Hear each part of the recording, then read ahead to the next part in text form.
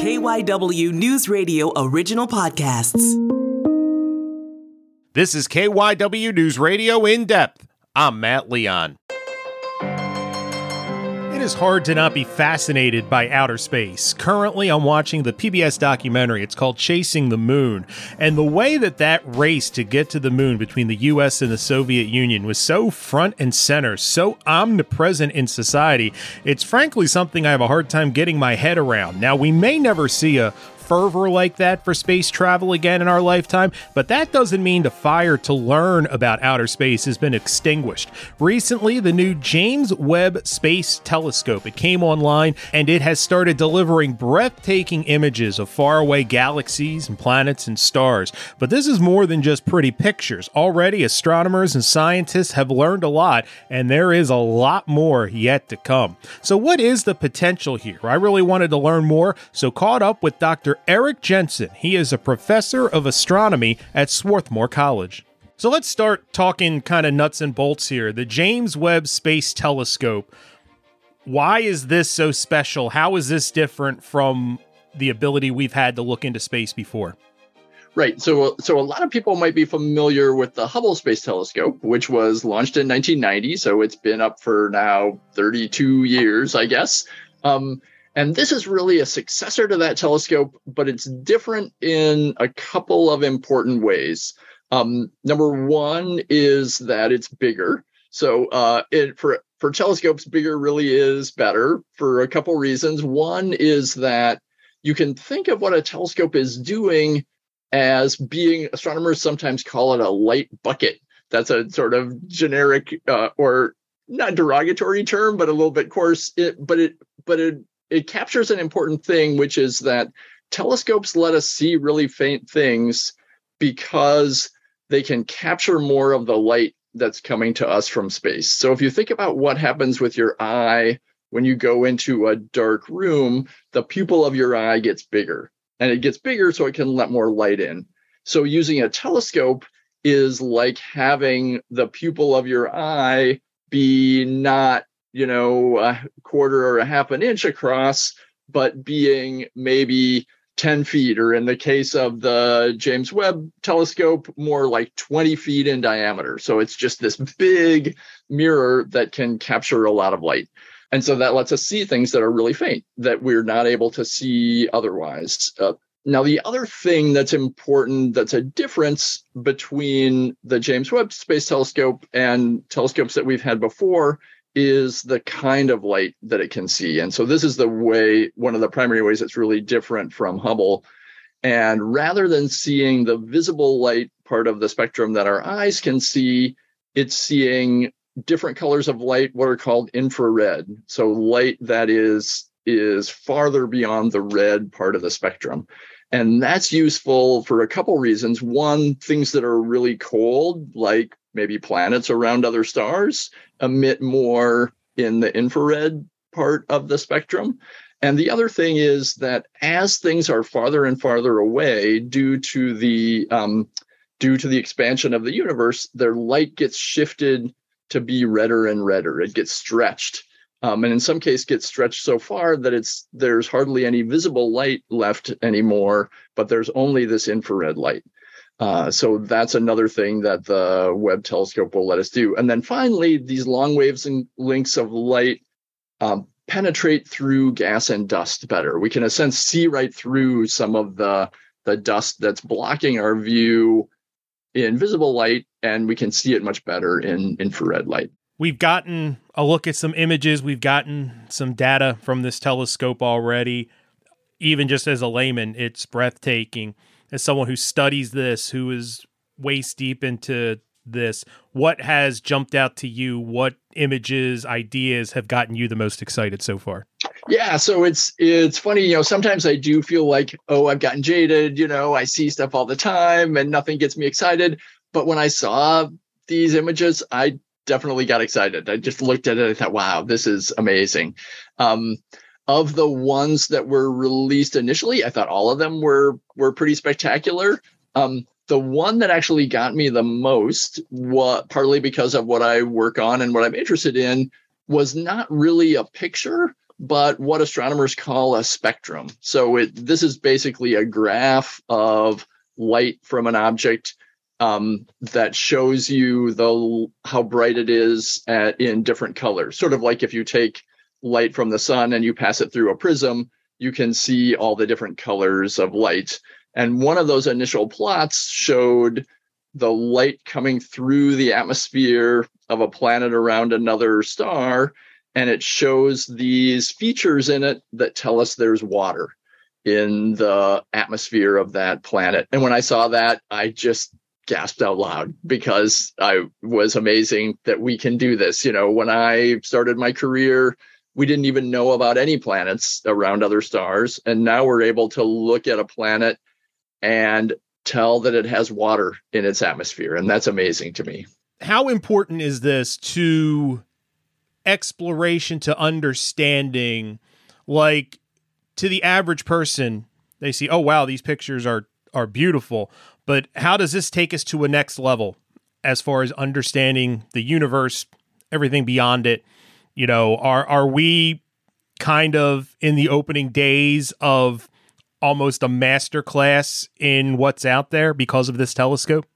I think so. I mean, I think like a lot of new discoveries, some of it will be more incremental. We'll have things that we understood at one level and we'll understand them a bit better.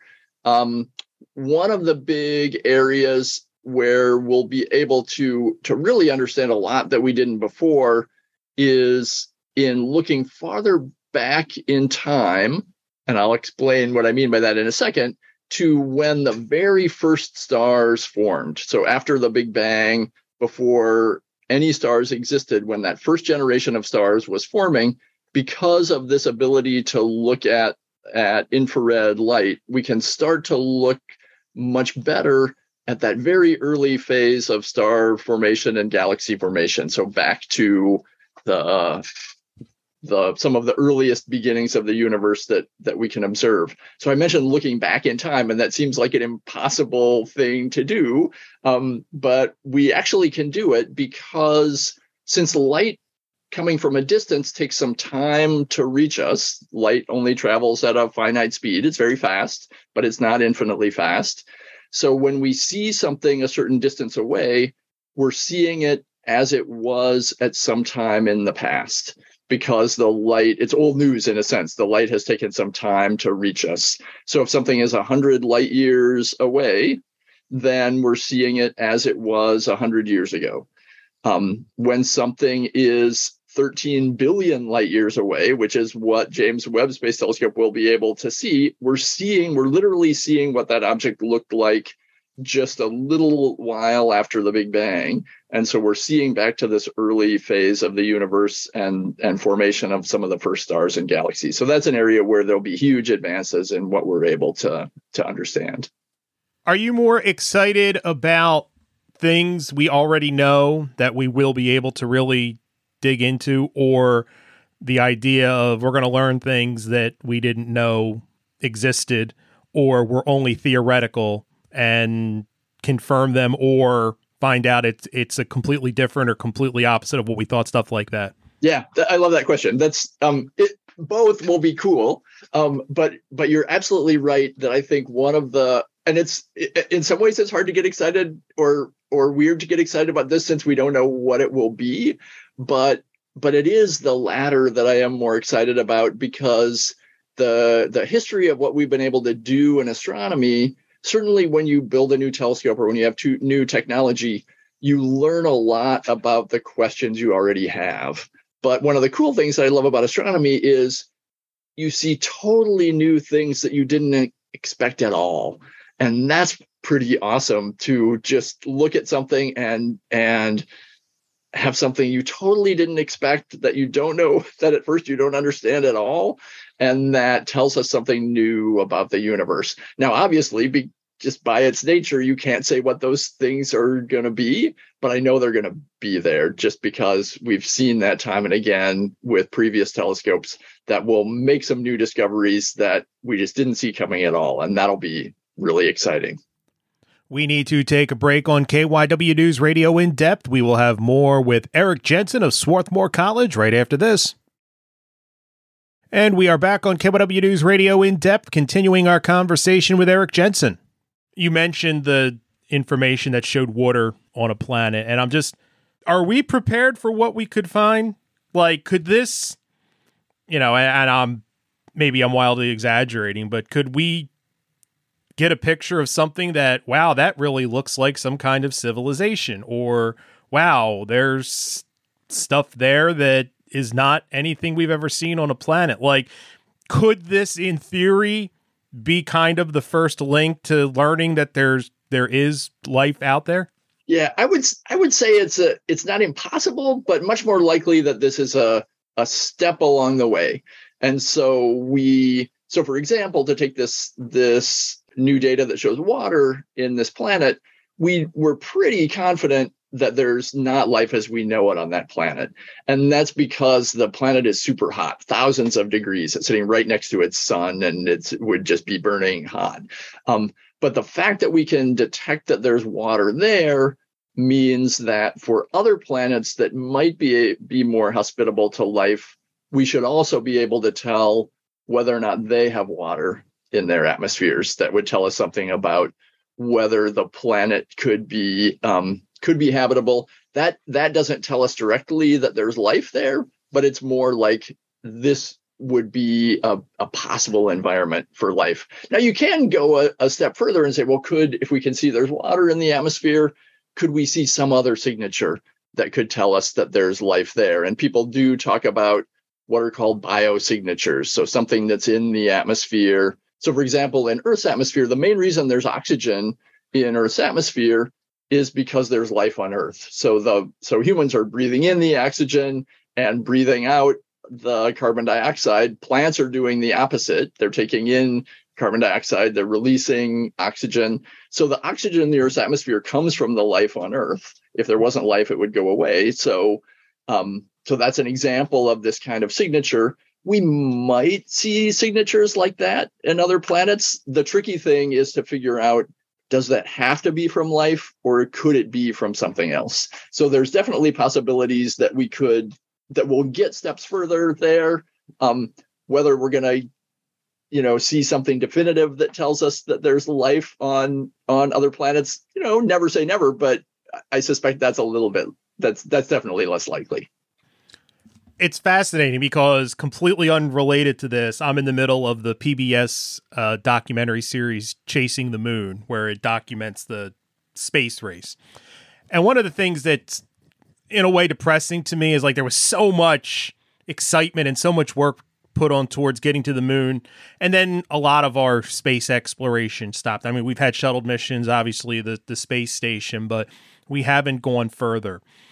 Are we getting more bang for our buck for satellites like this when it comes to learning and exploration than we would get from traveling, whatever, if the Mars was next or a comet or whatever, than actually going out there and exploring? Like, I understand the costs involved and everything, but is this just as good, if not better, than, boots on the ground, for lack of a better term? Sure. I mean, it depends on your goals, right?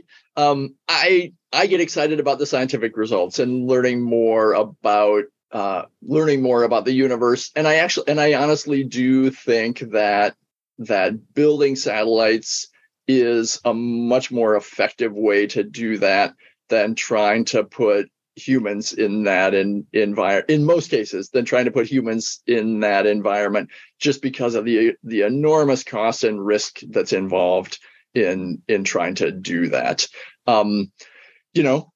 There's an alternate point of view that for something like answering the question of whether there was ever life on Mars, that you can design instruments to do all kinds of experiments, but machines aren't as good as adapting to unexpected things that you find as humans are. Being able to say, oh, that's not what I was looking for at first, but let me look at that closer and see what it looks like. So there's arguments in that, even on the science side, there's arguments in that direction. But you do, broadly speaking, I think you do in general get more scientific return from missions like this than from from human space exploration. That being said, though, we're only a handful of images into this. I would imagine if we kind of see excitement squared over and over again and interesting things squared, could this jumpstart more interest in maybe not necessarily human exploration, but we start to get more interested in what's out there and think past rovers and stuff like that, just because what we're getting is so interesting and so tantalizing? Yeah, I think so. I mean, there's certainly been renewed interest in recent years in going back to the moon. People talk about missions to Mars in a way that's more serious in the last couple of years, I think, than had been in the few decades before that. And so, so there's definitely interest in all of these different things, and they're not, aside from funding, they're not totally mutually exclusive, that you can do both of them at some level. But yeah, I think the excitement that you get from some of these things does definitely build on itself and make you think, okay, I mean, it's greedy in a sense, but you see this, you're like, wow, we can do this now. Okay, what comes after that? It gets you excited about what the next thing might be. And there's one of the things, this is a little bit different or a little bit in between what you're talking about, but one of the things that definitely is in the pipeline for Mars, for example, is not sending people to Mars, but sending missions that will not just sit on the surface and stay there till they break down, but will do what's called sample return. We'll actually fly there, land on Mars, collect some samples, and then either that spacecraft or a different spacecraft brings them back to Earth to let us look at them in a much more detailed way than we can remotely, and to be able to react in a sense to things that we didn't expect. Missions like that are definitely in the pipeline for the coming decades. I'm curious, because you talked about the concept I still have a hard time getting my head around, but looking kind of back in time. Is it possible by looking back in time throughout the universe, we could learn more about Earth's future, theoretically? Like, you see other planets that are similar, but maybe in different stages. I mean, I don't even really quite know what I'm saying, but could this, by looking outwardly, could we learn more inwardly, if that makes sense? Definitely. We definitely can. And our challenge in astronomy with understanding how things change over time is that the timescales are so long, right? The Earth and the sun, our solar system, are 4.5 billion years old. So you can't just sort of watch that system evolve. So what we have to do is look at different things that are at different ages. It's sort of like if you wanted to understand how humans age and you were impatient and didn't have time to just wait and watch it happen, you look around and you see babies and you see elementary school kids and you see teenagers and you see old people, and you can kind of connect the dots and say, okay, that's how one evolves into the other. And we do the same thing with stars and with planets. We can see systems that are very young, and that tells us something about where we came from. And we can see systems that are much older, and that can tell us something about where we're going. What is the durability of this telescope? Because right before we came on, I read that it got hit by a micrometeor, and they expected that, but this one was a little bigger. And, you mentioned Hubble since 90. Are they looking at a relatively short window? Are they hopeful that this thing can be up there for years, if not decades? Because it is so powerful, I would imagine it is rather fragile.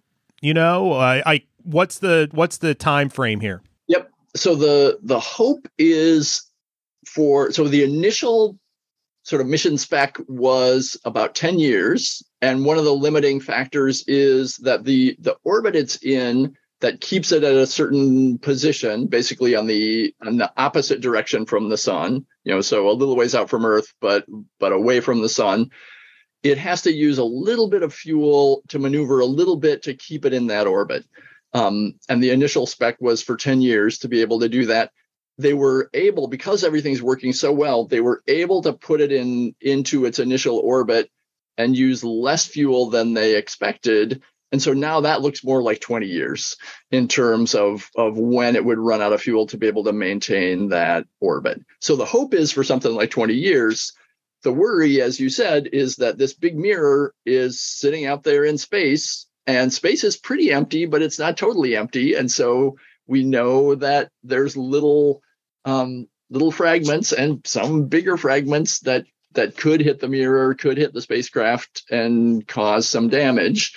And people have done the calculations, and there's good reason to believe that nothing bad will happen. But it's chance. You don't ever know for sure that you might not get hit by something that would shorten the mission. But the hope is for something like 20 years. And to that point, we kind of talked about this earlier, but now having that, there's been so much information and so much in just the first few days. Can you even get your head around what 20 years at this volume of information could hold and what that would mean? No, I mean, it's there was that initial set of images that were amazing to look at, but what the telescope is doing now is it's going through a whole series of other observations that's starting to do the scientific observations that astronomers have proposed. And a few of those are starting to come out already. Just a couple of days ago, I was talking to another astronomer like, oh, did you see this new image of a galaxy that was out on Twitter? And I looked at it, I was like, holy cow, it's just another brand new thing. And we're going to keep having those sort of holy cow moments that are just going to keep coming. And that's going to be really fun to see. And I have no idea what it's all going to look like, but it's going to be cool. Where does this rank in your career as far as things that you've gotten excited? Is this at the top of the list as far as things you've gotten excited about and the possibilities of? Where would you kind of rank this right now? That's a good question. I mean, there's exciting things happening all the time, and I get easily excited, as my students can tell you. But this is right up there. Again, it's early days, so it's a little hard to tell what it's going to look like in the long term, but the potential seems huge. I think the excitement is high, both because of the cool things we've seen already, but partly because of just the long anticipation leading up to it. It's been in the works for a long time. There were issues with getting it all working. There was the kind of 6 months of holding our breath to see if things were really going to work. And now we're getting the payoff and seeing that it's working. And that makes it extra exciting. But yeah, this is definitely one of the coolest things that I've seen in a long time.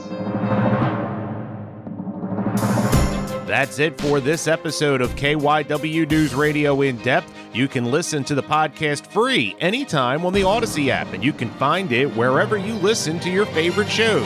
I'm Matt Leon, and we'll have another episode out soon.